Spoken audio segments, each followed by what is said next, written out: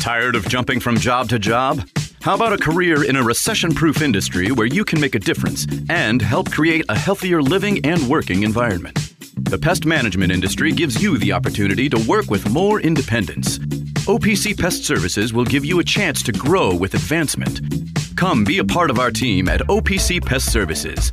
Apply online at opcpest.com/careers. That's opcpest.com/careers. Where do you go to find all your favorite wine, beer, and spirits with selections customized to local tastes? For over 25 years, that go-to place has been Cox's Spirit Shop. Cox's, Louisville's go-to liquor store.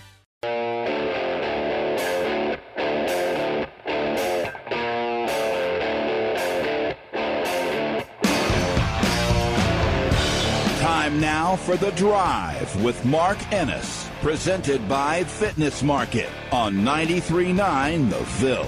Fitness Market is Louisville's premier location for home and commercial fitness equipment and electric bikes. Find them online at thefitnessmarket.com. Now here's Mark Ennis. And Biggest Biscuit, also known as Dave Skull. Welcome back into The Drive here on 93.9 The Ville. Mark Ennis, Dave Skull here on a Wednesday. We've thoroughly enjoyed Jeff hopping on with us yesterday, Jeff Walls, and chopping wood while talking to us about the egregious call in the Syracuse game. My mentions were polluted by a handful of Syracuse fans yesterday, reflexively defending that call. That's what they're doing. Despite it being dumb and wrong. And as Bob would say, it was a great example of letting sports make you dumb. Just because your team benefited from a stupid call, you don't have to go out and defend it. And yet, some of them did. Well, Jeff Walls had his important game and media availability and showed up with what I would call vindication. I don't know what else to call it than that. A clarification of the rules sent by John M. Levinson, Women's Basketball Secretary Rules Editor. What a job for John Levinson. This was released today. I'm not going to read the entire thing, but basically you go Why through not? the elements of an intentional foul worthy of a technical and not. But here's the important part, the paragraph in it that showed up one day too late. Technically speaking, it says, most Rule 10 to 10.5, so that's the section of the rules covering intentional fouls, could be considered intentional fouls because they do not involve a legitimate attempt to make a play on the ball. That's an element of an intentional foul, is not really making a play on the ball. But that doesn't make it an intentional foul by itself. So here's what it says. This is not the intent of the rule. When a player commits a Rule 10 to 10.5 foul in an attempt to tactically foul, and the only quote-unquote violation of the intentional foul rule is that this is not a legitimate attempt to make a direct play on the ball, it shall be ruled a personal foul. However, when a Rule 10 to 10.5 foul is designed to negate an opponent's obvious advantage position or is excessive, hard, and or unnecessary, it has become an intentional foul. Jeff Walls was right. That referee is ridiculous. Jeff got fined because of him talking about it in public, which is apparently a bigger no-no than freaking ruining the end of a game. Right. It's like the judge getting the law wrong. That's what happened in this game. So Jeff's going to pay his fine for saying it. He was right. And anyone who ran out there and tried to defend it, which there was almost nobody, stop. You were wrong. Shut up. Every defense of it was from Syracuse fans and media. And God help me if I ever get in that situation. There's an intentional foul the other way. I promise you, I have acknowledged in the past when we have benefited from bad officiating. Because believe it or not, it's happened. We have. Usually we're on the other end of it, but we have. That's because women's basketball officiating is god-awful, and it has been for decades. I should know I've been watching this team for 27 years. It hasn't gotten better. In fact, it's gotten worse, I think. That was one of the most preposterous calls I've ever seen in my life. And the Syracuse arguments, well, she got past her and she was trying to slow her down. No, Olivia was clearly trying to foul her. like a normal end of the game situation, and she started to drive right when she fouled her, and there was like a slight jersey tug. That happens all the time. She wanted to make sure she got the foul called. You know, it didn't qualify in any way, shape, or form clearly based on the rules clarification they sent Jeff Walz, which is hilarious that they sent him something that completely 100% vindicated his position. And he knew he was going to get the fine. He knew it, but it's worth it. It's worth it in this situation to defend your players, to defend the end of the game. Well, also, he acknowledged all the things that went wrong that Louisville caused. I acknowledged those things on the radio the last couple of days. We made our fair share of mistakes. We coughed that game away. We got blocked at the rim 12 times. Gave up a 13-3 run when we were up by 9 late in the game. All those things are true. But we still played well enough to win the game. Yeah. Or at least to have a real chance to win that game and have Syracuse have an extremely hard situation to get the winning bucket, essentially. Because we had 2 fouls to give. They would have had to reset their offense twice and run a little bit of clock each time. They would have had probably less than a second to get a shot off to win that game. That's a lot different than being given 2 shots in the ball with 2.3 seconds left. That just stole the game outright. Right. The attempts by some to say, well, hey, it's a 40-minute game and all that stuff, like that's all true. But the moments happen in order. You don't just total them up. Yeah. Each one's informed by the ones before it. And Louisville got to 5 seconds in this game, up by 1, and had played good enough defense that they could foul on purpose to spend time. And you took it away from them for that. Yeah. You took that ability away from them. 100%. 8150-93.9. That's the number if you'd like to get in here. It's really funny. There was one Herb that I think he's a Syracuse media guy that was grouping that foul call together with the fact that Louisville had 12 more free throws. And how come we don't ever address that every time we talk about the game? It's like, dude, that happens every single game. Somebody shoots more free throws than the other one. There was a 1 foul discrepancy against the 2 teams, between the 2 teams. I mean, it happens that way. But it's these big moments and these just absolute failures. Like, the only way you can explain calling that call is if the official is inserting themselves into the game. You have to be waiting to make that call. Because you're not looking for it in that situation. You should never be looking for it in that situation. Because if you've refereed thousands of games in your life, like she has, Carla Fountain, you know that teams are looking to foul in that situation. You should have situational awareness as well.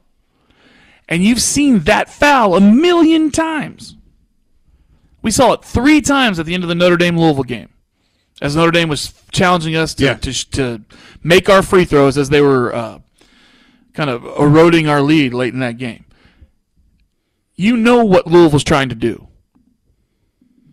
And yet you had to be looking for the chance to make that call. And I still don't understand why her 2 colleagues didn't talk her out of it. Have a little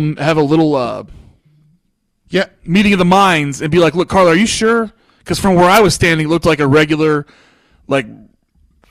foul at the end of a game. I mean, there was nothing intentional, not by the letter of the law, not by the spirit of the law. This should not be an intentional foul. What did you see that we didn't see? And I just don't. It was wild. We've learned, like somebody like me who's passionate about the women's game, you've learned after a while that you can't harp on these things because they happen far too often. Every single game you could do, and that's why Christy and I have that. When we do post-game shows, we have our policy where we're going to do it for like a minute or 2.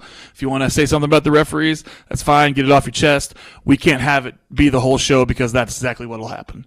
There's too much stuff that happens between those lines that we can actually control, that we need to talk about.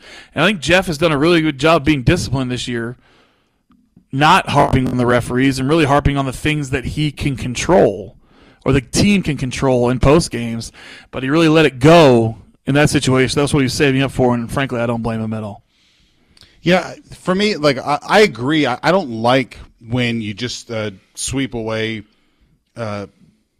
games because of the referees when there are other things that matter Yeah. there. And look, should Louisville have played better in previous moments so that they wouldn't have been in this? Sure, but they were still ahead. Syracuse shot free throws. They got attempts at points they never should have had. Yeah. Without Louisville having any opportunity to respond. Louisville didn't do anything, and Syracuse got to shoot uncontested shots that put them ahead that they didn't deserve. And the number one thing I want, and I heard Jared was on this morning, and Diener was like, Jared, I think you got that call because he's a man. And I think that we all have this suspicion that Jeff is not liked and gets refereed in a way that's kind of unique to Jeff. And I don't know what to do about that. And so what I would love is to see, has Carla ever done this one time in her career before this? Because if she hasn't, how do I not take that personally for Sure. Jeff? How do I see that as anything other than this was your moment to make a point? I promise you, at some point I will take time just to even look at the last couple of late game situations and what those fouls looked like in her games, in similar analogous situations, and see what she did then. And I don't like to make the jump to having anything to do with gender or whatever, but Jeff certainly seems to get refereed a different way by certain officials. But and we all know. Look, some coaches get away with murder on the sideline. I mean, Kim Mulkey has for years. And I don't think it has anything to do with her being a woman. It's just who she is. She just gets away with murder, and some coaches get away with it. Some coaches don't. I mean, Mulkey has spent 20 years ripping her jacket off and getting on the court and screaming and yelling bloody murder. I mean, we all see her virtuoso performance against Louisville when we beat And she Brittany does that Griner. all the time. She does. That's not a one-off.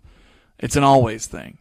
But I don't like to make the jump to the it's because he's a man. But whatever. They're not all Muffet McGraw out there. Let's get Paul in here next. Paul, welcome into the drive on 9th and the Ball. What's up, bud?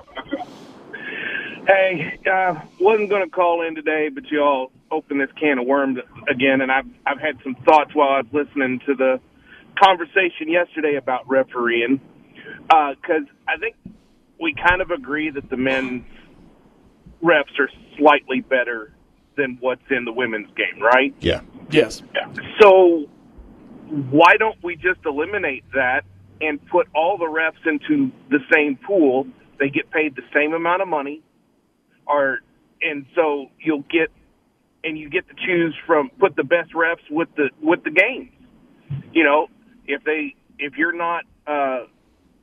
If you're scoring low on, and rate these refs. I think everybody gets rated at their job. So I hope there's some type of rating system with the conference that they rate the refs and try to put the better refs on the games that require the higher profile games.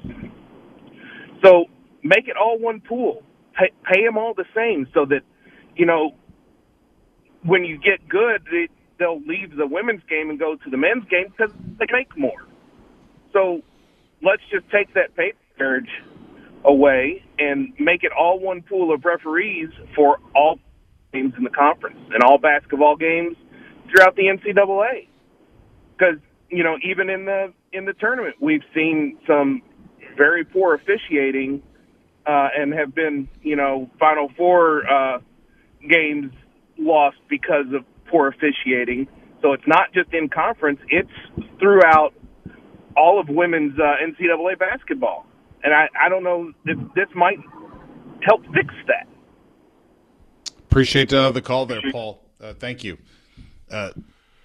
I think the reason that you don't see that is because they play under different rules. Slightly different. Yeah. You have a couple of places where the emphases are different in the structure of games with quarters versus halves. The arc under the basket. No, different things like that. The amount of fouls before you have there is no 1-and-1. Go straight into the double bonus in the women's game. That stuff like that. I think I don't think pay is the thing. I think it's pay's getting better. The rules are different, and I think what you want is your officials to not have to be like men's games, women's games, like that stuff Yeah. You want the rules to sort of be second nature and then to be enforcing one set all the time. Yeah, that's the rules difference is the big reason. The pay gap is getting better.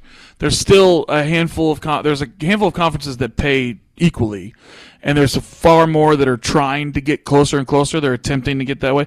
I don't see why they don't just do it in every conference, so that's not a talking point anymore. It's a drop in the bucket, especially for the Power 5 conferences that have the money. But the pay discrepancy, that gap is narrowing year to year. Another complication is that referees are hired by conferences. They're independent contractors that work for conferences. Some of them work for multiple conferences during a year, but that's how it is. I mean, they are graded by the conferences, I'm 99% sure.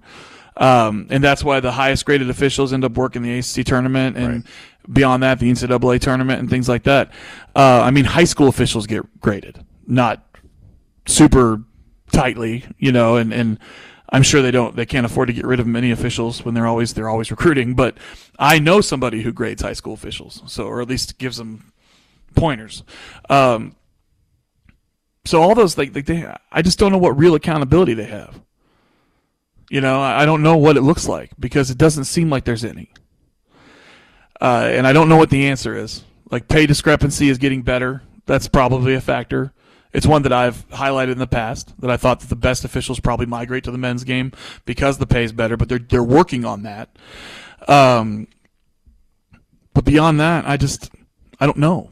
I don't know why women's officiating is so bad. It just seems like the lack of consistency is alarming, where it's every single game. If they decide to let them play in the first half, they're going to clamp down in the third quarter without explanation or warning. So how do you know how to play a game if it's being officiated two different ways? And it's almost every single game where they'll just flip a switch like, all right, we need to start calling everything. Yeah, I think when you say inconsistency as an issue with referees, it's not so much like from game to game or crew to crew even. It's within a game. That's what I'm saying, inside Absolutely. one game. Yeah, because I think for me, refs are human. Sure. Breaking. Refs are human. For now. Well, we're working on it, but currently refs are human. And so there is an interpretive element to the game. And so the outcomes are going to be different. You're going to get different styles of interpretation of some things. But even that, I should be able to – it shouldn't take me long to figure out and predict and adjust accordingly to your consistent application of your style. Right. But it's when you pull one out of your ass and you make a call no one's ever made before, much less one that you've never made before, and it's different from the one you made in the second quarter, no one can play that. No one can do that. And they don't. Most of them never do that. But the ones that do stick out, and they ruin everything for everybody else. Yep. Speaking of all of this, by the way, the other thing approved at the ACC, still waiting for NCAA approval, but there will be no ACC version of Connor Stallions if the ACC gets its way. They are the first to approve as a conference for helmet radio technology there. And so we will see the inglorious end of gesticulating coaches and players and backup quarterbacks on the sideline and hilarious signs on them and trying to figure out what each little mascot logo or whatever on the sign means and all that sort of thing. We are at the end of the sign-stealing era of college football. As soon as the NCAA approves it, we will not have it. We will have just like the NFL does, where you don't see guys signaling plays in anymore. Yeah, which was one of the things we talked about when this thing broke, is that why don't they just do helmet communication like every other league and figure it out, like going forward. The NCAA likes to do like the NFL. I realize that it costs a little bit of money, but in the grand scheme of things, how much does it really cost? If you're spending millions and millions of dollars to run a Power 5 conference football team, you could probably afford to put a little transmitter in the helmet. Everything will be okay. And that really eliminates everything. And now Connor Stallions has to go back to, selling waterbeds, whatever. Wasn't it washing machines? Isn't that what it was? Remember, wasn't there like a bunch of he would buy broken ones and fix them, quote unquote, fix them and sell them, and a lot of them weren't fixed at all? Wasn't that what it No, I was? think it was fans. Gig. Or was it fans? Now that you Fans? mentioned, I think it was like fans. It was like, yeah, he didn't fix the job at all. He's like, yeah, here's your fan back. He was dealing broken fans. He wasn't. What a thing to be accused of. Like, he's dealing in broken fans again. But look, this is good. This is one more way to avoid sort of the football espionage. It's ridiculous that it's taken this long, but I will miss the old 6 guys on the sideline in unison putting up signs that have SpongeBob and plates That's right. of spaghetti and Norm from Cheers. Napoleon on it and God Yeah. knows whatever else, and trying to figure out what any of them mean. I'll miss that, and I'll miss the random purple shirted. He's an indicator too, like the purple shirted coach. Oh, You know? sure, right. Usually, like the defensive calls or something's coming from the purple shirted coach because the middle linebacker is probably going to have a tracer too, like the NFL. So we'll lose that, or the green shirted coach, whoever, and we'll lose the big. Like, probably been about 15 years run for those, don't you think? They came around like the mid 2000s to late 2000s. They came along right with the super fast offenses. Yeah. Because they became a shorthand. Yeah. That's really where those came from, and then defenses sort of started doing it too. All the tempo offenses. Yeah. Yeah. It just became a way of making play calls faster. They became a shorthand. I remember when they first popped up. You're just like, what? You know who's sad about this? What's going on over here? Dabo. You think? Sign stealing bastard. We know this. He is a sign Everybody stealing knows this. He is. Brent sad about that, Venables. isn't he? Maybe this is when he just leaves the ACC. I'm going somewhere else, or more enlightened crowd. He'll go back in time where they still got signs. That's right. The only other thing I wanted to mention, there is some discussion, Dave, about the college game adding the 2-minute warning Yeah. for broadcasts. I think people forgot very quickly that they changed the clock rules last year. Yeah. It didn't really seem to make a big difference. I forgot. There was a lot of panic and whatnot. The clock running more, there'd be less plays. It really didn't play Less out exciting that way. offenses, and it didn't. Everybody adjusts. It really didn't affect scoring that much. The truth is, I don't really understand the point of the 2-minute warning. Like, I don't know exactly what it is that they're going for with it. But the explanation that I did read, that if you're worried that we're just adding 4 more minutes on here, knowing that it is there, it does decrease the likelihood of the timeout, touchdown, extra point timeout, again, knowing that 2-minute warning timeout is over there, that we will get fewer of those. Yeah. And so strategically, giving both teams basically a free timeout, it doesn't ruin the NFL game by any means, and it doesn't make them excessively long because they keep them games tight in those windows too. So for me, if you do that and it avoids 1 or 2 of the commercial extra point commercial thing that drives us all crazy, Yeah. I think I'd be okay with it. No, I'm good with it. Doesn't really bother me.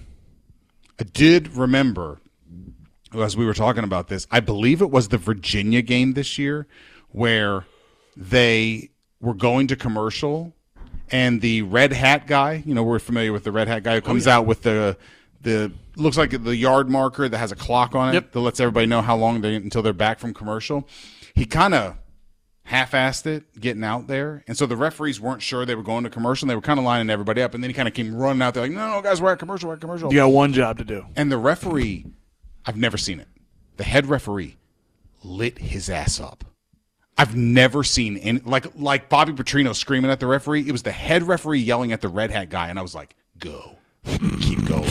Nobody likes that guy. It's not his fault, but we don't like him. And the head referee like hammering him. Yeah, like a manager running out to scream at the umpire after a ball 4 or something.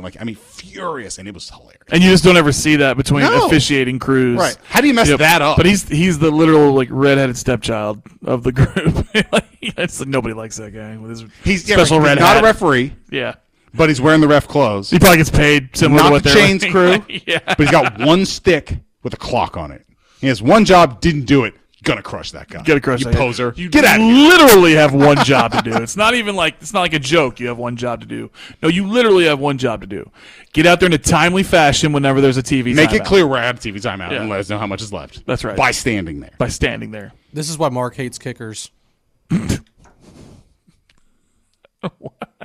I don't understand. I'm sorry. You have one job to do, and you, No, that's what it is. I hate everyone with a With single one job. That's why Mark once punched a crossing guard. I'm against assembly lines, right? People just do one thing all get out of here. Henry Ford, worst Mix it person up. ever. Show me some diversity. Get out of here. Right. Everybody should do every It's job. boring. Let's get Rocco in here. Rocco, thanks for waiting. Welcome into the Drive on Thunderbolt. What's up? Hey, guys. I'm excited, too, about the ACC radio helmets, but I got to thinking more and more college teams don't huddle, and so those signs are really for all 11 players. Mm-hmm. So is that going to really, like if the quarterback can hear it, he still has to figure out a way to communicate with the other 10 guys if they're not huddling. Does that make sense? Yeah. Yeah. It does. You know what I mean? So I don't know if we might still be seeing SpongeBob to some extent, even in this year, because I think that's going to be an adjustment. I think it would be cool if all 11 guys had a radio and only the quarterback could talk as well as listen. That would be cool. Now, that's maybe a little too much, but still, NCAA is making billions. Throw a couple million into the helmets, and that would take care of that. And then another little nugget, I got a prediction. Billy Donovan be coaching for Louisville next year. You heard it here first. And only. Good show. Yeah, thank you, Rocco. I Thanks, appreciate man. that, buddy. Listen, let me just say, for me, Billy Donovan is the ultimate. I think he is a spectacular coach. I think he's one of the best people in sports, which is saying something. Yeah. He's one of the few people where I would say he might actually be a better person than a coach. And I think he's second to none as a coach. If that were to happen, and God bless you, Rocco, it's not. But if it were to happen, Call back you can and, come do the show with us. That's right. Okay, That's better, I'm going on the record here, Rocco. If Louisville hires Billy Donovan, you are going to be co-host for a day. And you're going to spend 3 hours telling me to kiss your ass. And that's right. cool. That's fine. I will take that. Every couple minutes, just say, "Hey, Mark, you remember when you told me that Billy Donovan?" Got anything else you want to tell me isn't going to happen? Yeah, you want to go ahead and All tell of me what it. that's going to happen? Yeah. Yes. Lay it on me. I need to save this audio and just keep playing it every Please do. half hour. Yes, absolutely. Every time we come back from break, If I object to anything, you're like, "Brr, here it comes again. You said this." But there's nothing I wouldn't give for that.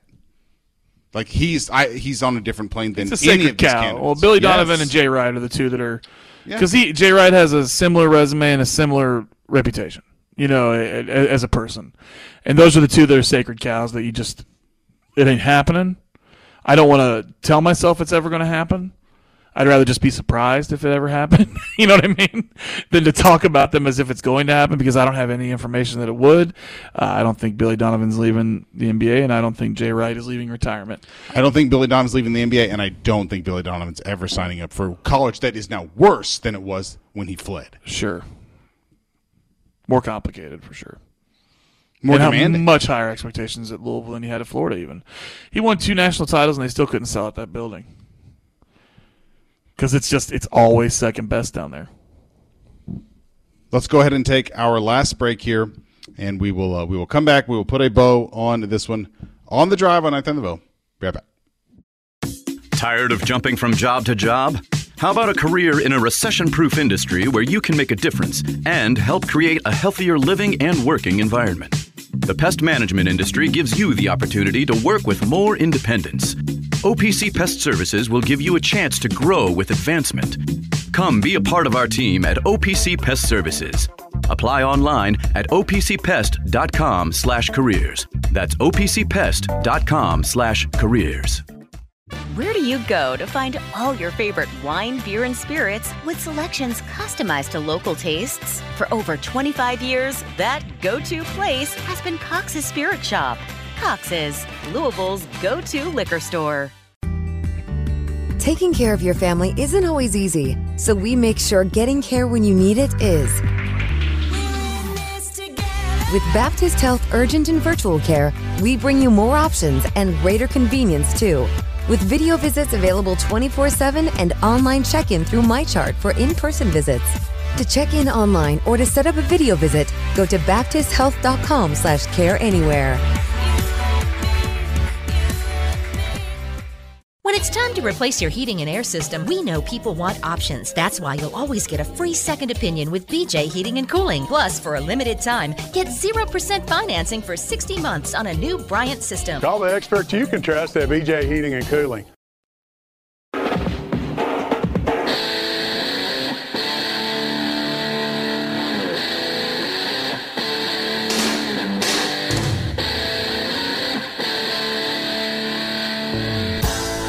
Listening to The Drive, presented by Fitness Market, right here on 93.9 The Ville. Now, here's Mark Ennis. And Biggest Biscuit, also known as Dave Skull. Welcome back into The Drive here on 93.9 The Ville. Mark Ennis, Dave Skull. Phone lines remain open. Many of you texted in and reminded us, or corrected us, or filled us in that it was vacuums. The opposite of fans. I apologize. I was wrong there, we were guys. close. Well, hey, Spencer, you were it was every other in the appliance. neighborhood. We're pushing Air's air. moving. We're pushing air in some Air's direction. moving. I got the direction wrong, but air it's circulating. That's funny. We all just were like, it was some kind of appliance. We were in that neighborhood, like you said. It was something. So I didn't think vacuums because I was afraid that I was conflating it with Breaking Bad. Remember the guy that makes people disappear was the vacuum guy? Remember that? So that's not what I thought it was. One of my favorite things about Bardstown Road, Baxter Avenue, is that there's still, and I don't know if they're still open or not, there's still like 4 vacuum shops. Yeah. It's like, how do you have a whole business is built on vacuums? There's that much demand? And it's 2024. I thought like Roombas were. How many businesses do you look at and you're like, that's probably a front? A lot of them. The one across the street from us? Like 4, yes, that's exactly, Look, for years I never saw anybody in a Moby Dick. All right, I thought it was some kind of a front. The vacuum repair. I mean, because I think about The Wire. Remember on The Wire, like he fixes toasters and clocks. Remember that? And that's just Prop Joe. Yeah, Prop Joe's just cleaning their drug money, of course. Yeah. And you think like, man, there's enough demand for whatever that is over there. Like you name it. Do people get stuff repaired anymore? I mean, I don't know. I'm being hyperbolic, obviously. Sure, some things, but like little appliances and stuff, I understand what you're saying. Like a toaster, I can go most places and get a toaster for like $20. Might not be a great toaster. Maybe you get the nice toasters fixed. Is that what it is? Probably. Like a toaster oven? Maybe, or like just like a really nice toaster. Like I bet you can spend $200 on a toaster. Oh, you think so? If you wanted to. What kinds of like a Black & Decker, like 8-slice thing that you can do all these other things. What does it do, right? Yeah, it's got to do a lot of stuff. Just give me one that'll cut the crust off for my kid. Right.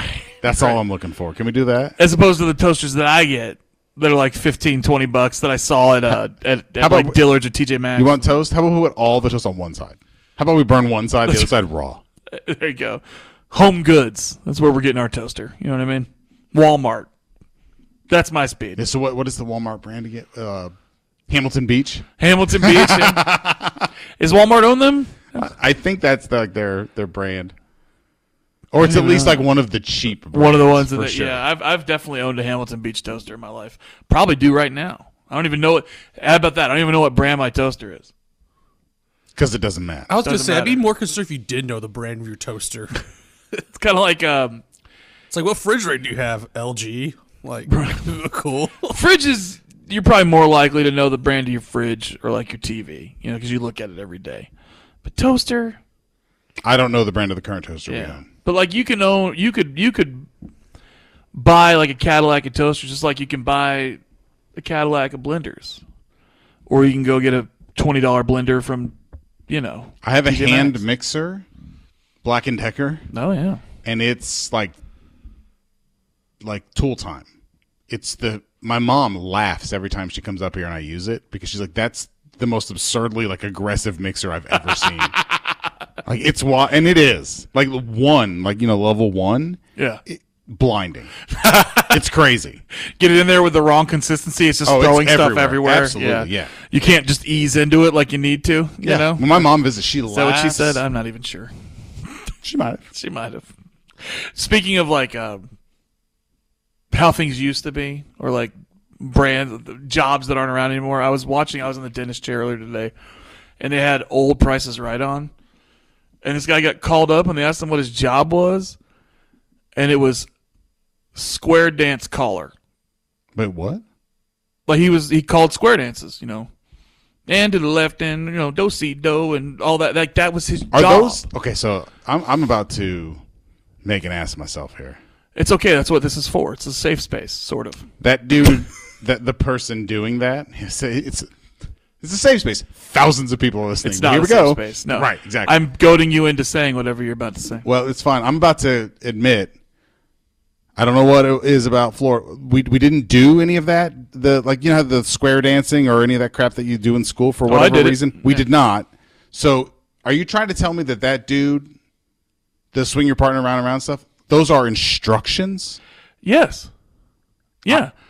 I had no idea. Square dancing. There's like a bunch of different. Like do-si-do is an actual. I don't know these things. It's a I don't know what that means, but I believe it. Like interlocked arms and go in a circle and stuff. Do-si-dos are cookies. Cookies. Yeah, well, trust me, that's what they are for me too. You know me. He says whatever, and they do it. And actually, yeah, that's what what you learn when I was a kid. They had the square dance people come to our school, and it was when I was at.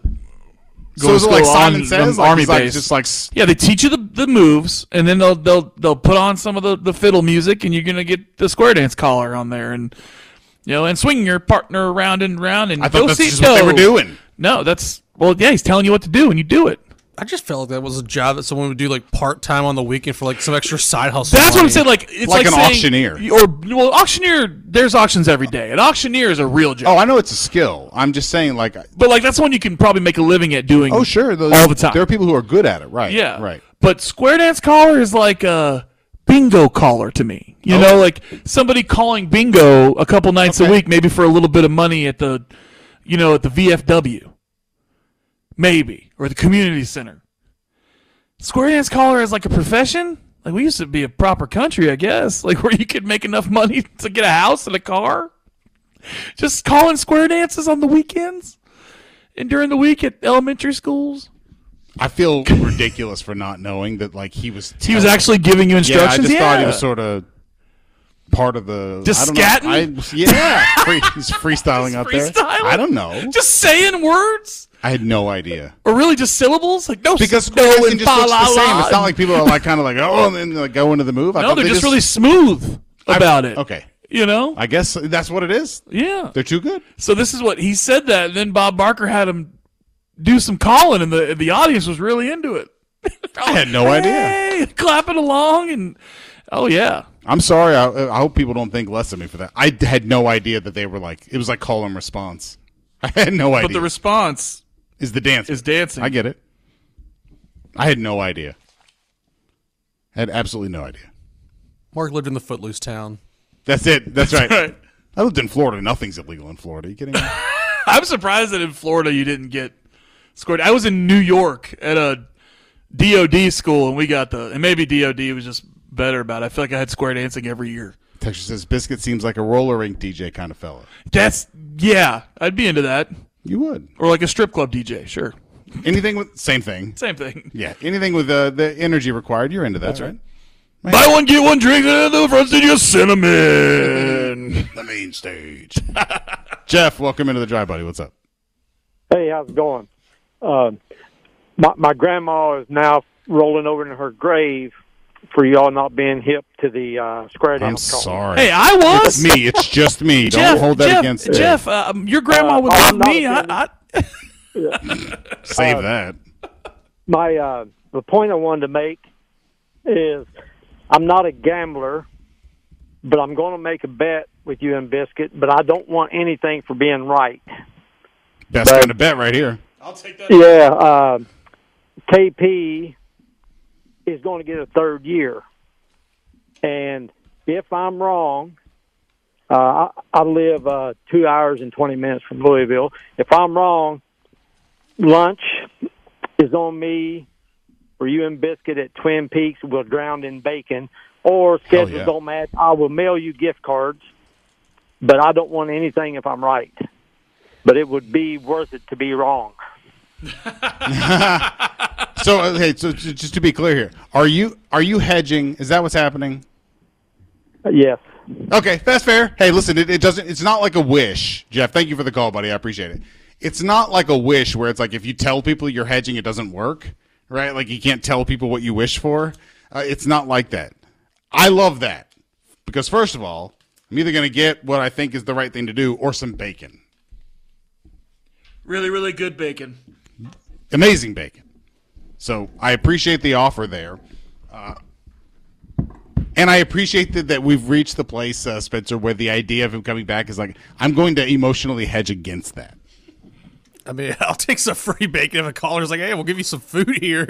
I'll pimp out for that, I guess. Look, I understand. It's very funny to hear people talk about this as if they're afraid of it.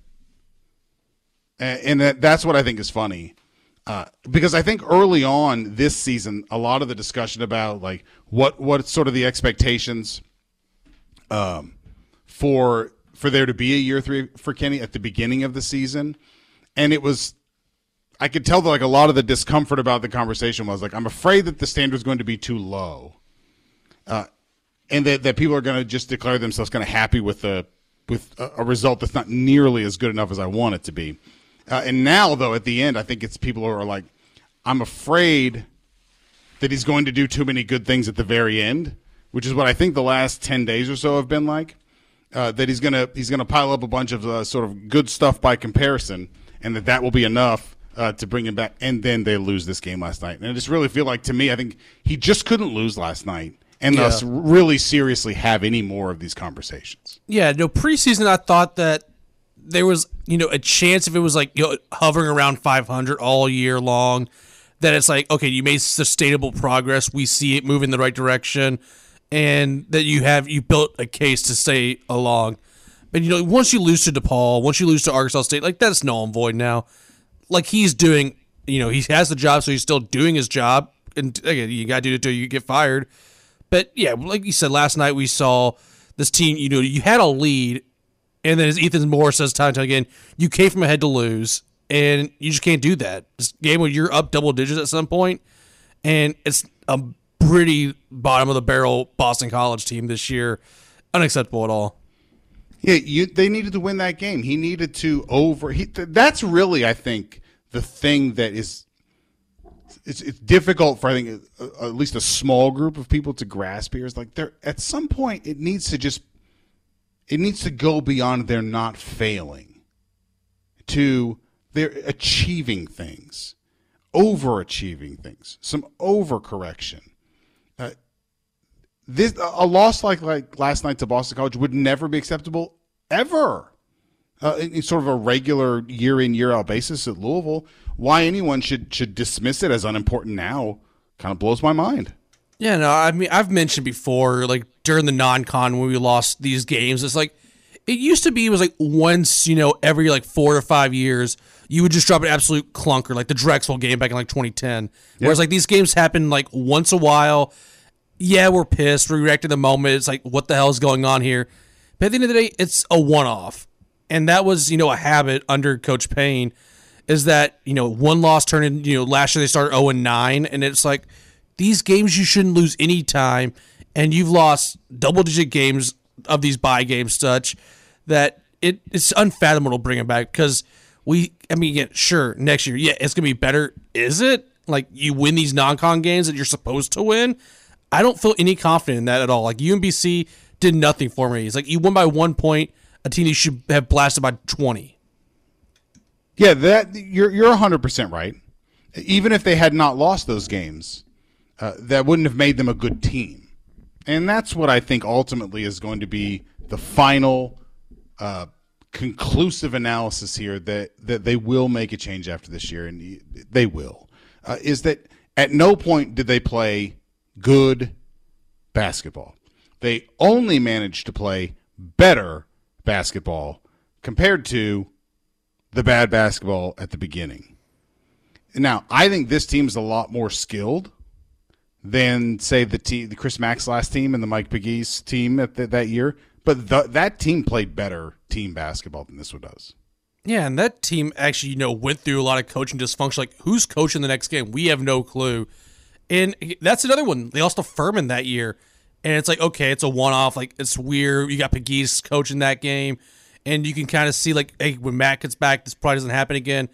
And it was more telling. We just didn't know at the time how dysfunctional that season went. But, yeah, this team, it has talent. And that's why, like, I get the grasping, like we discussed earlier. Do you bring him back because you like the guys? But at the same day, it's like, I would like for this roster, a lot of these guys to come back next year. But I don't fault anyone for leaving. Like, Mike James, love the guy when he plays. Don't fault him at all. He's got one more year left, maybe two.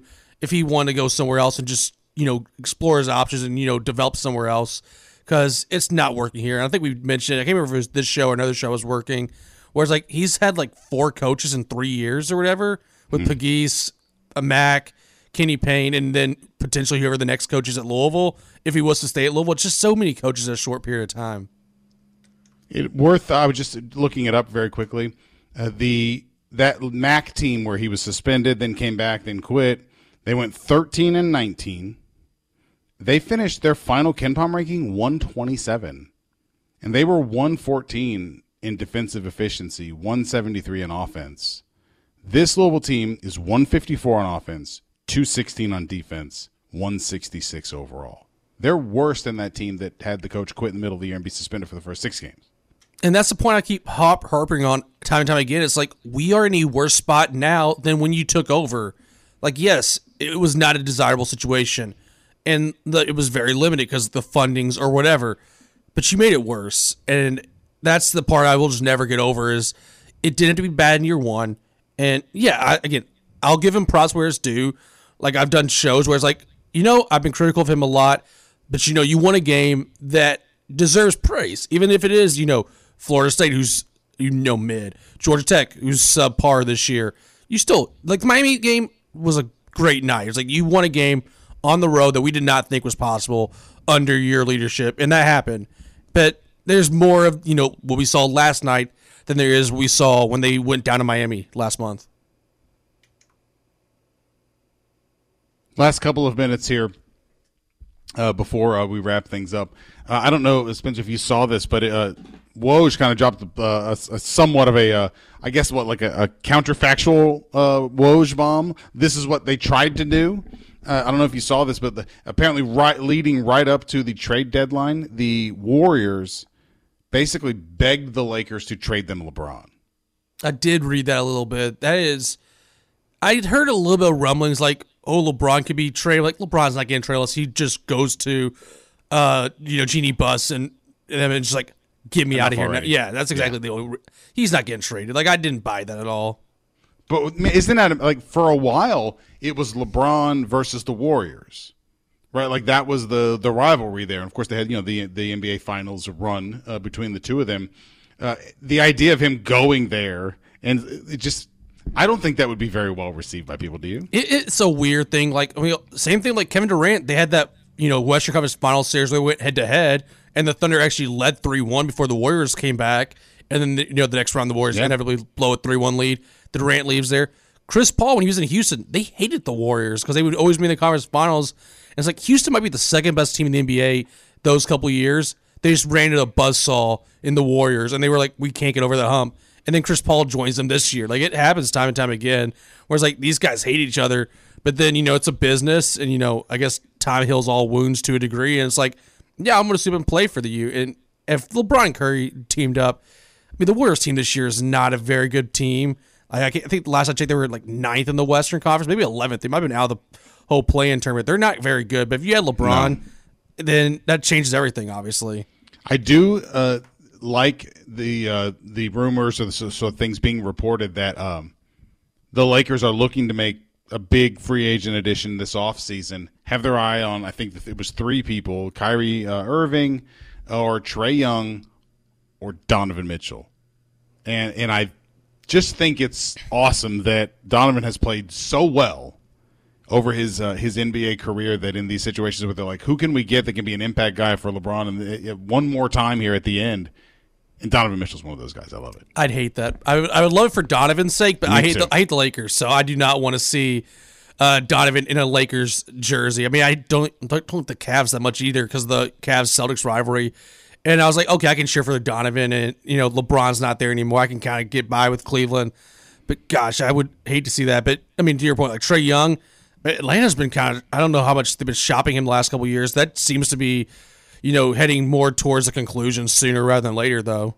It does feel like it's kind of gotten stale there, like they've soured on one another. Yeah, it's like you've had obviously the 1 year, a couple years back with a weird Eastern Conference Finals run, but that's about it because you had Ben Simmons quitting on Philadelphia, and then you run into the Bucks, and they actually led that series at one point, I think 2-1, and then just never got it going. But yeah, it's a weird dynamic because I think Trae's a great player, but there's definitely times where he can be selfish. And then who'd say the other one was? It was Trae, Donovan, and Kyrie Irving. Kyrie, okay, that makes sense because LeBron, which is it's ironic given the whole I want out of Cleveland to get my own team. But even like last year when he was with Brooklyn, they were starting to trade him. It was like maybe going to LA like a Westbrook deal because Westbrook was at the Lakers at the time, and even like Dallas if it gets sour, trade him away to the Lakers. Like it makes too much sense. Given I guess him and LeBron have close the wounds that they had back when the departure happened. Yeah, they seem to have gotten past all of that. And for me, I would never want to play with Kyrie Irving. Would you?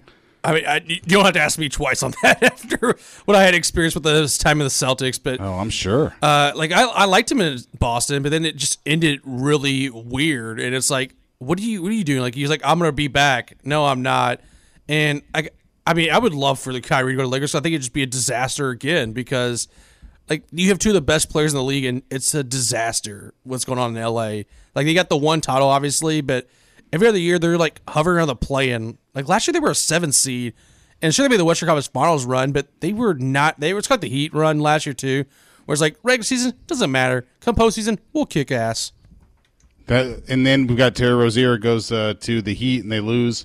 And he's getting a real baptism into Heat culture where they hate losing – can't stand it. A 6-game losing streak with Charlotte. Nobody loses an ounce of sleep. 6-game losing streak with the Heat. They have like a team meeting. He's like, where am I? Yeah, He's in a very different place now. And he got injured on Sunday against the Celtics. Yeah. And I haven't seen the latest on like how much he's out for. But yeah, like Miami, it's like that's a great trade for them. They need someone to kind of rejuvenate that offense and the team. And it's gone downhill for Miami. That's why I love the NBA. It's just teams you think are going to be good. It's like they never are. And then like the Western Conference, like the top 4 teams are like 2 games apart right now, and the All-Star games this weekend. It's going to be fun. Look, I'm just really happy that that Donovan has played himself into being such a desired guy. I thought he was going to be a nice NBA player. I really didn't think he was going to be a takeover, a franchise kind of guy. Yeah, especially because, when he gets to Utah, it's right after Hayward left to go to the Celtics, and it's like, this could be your team right now. And yet, like I said, I thought he was going to be he was fun to watch at Louisville, obviously. And I thought, he's this dunker, maybe he can expand his game. And now he's, he had a 71-point game last year with the Cavaliers, and now he's one of the top players. He's an all-star year in and year out. And I just think he's inevitably going back to New York at some point, just because that's where he's from. His family's there, and I just think the Knicks wanted him when he was with Utah. That I just think it ends at some point. Donovan Mitchell will be a New York Knick. By the way, since we were talking about Utah very quickly before we wrap things up here, I did see yesterday LeBron missed the second game of a back-to-back. The game was at Utah. It is statistically far and away the number one place where opposing teams miss players is when they make a trip to Utah. That's the one where the load management happens in Utah. That in like Denver. Well, maybe it's just Joel Embiid with Denver because he doesn't want to play there for some reason. Elevation, I guess. All right, that is going to do it for us. You have been listening to The Drive on 93.9 The Ville. See ya.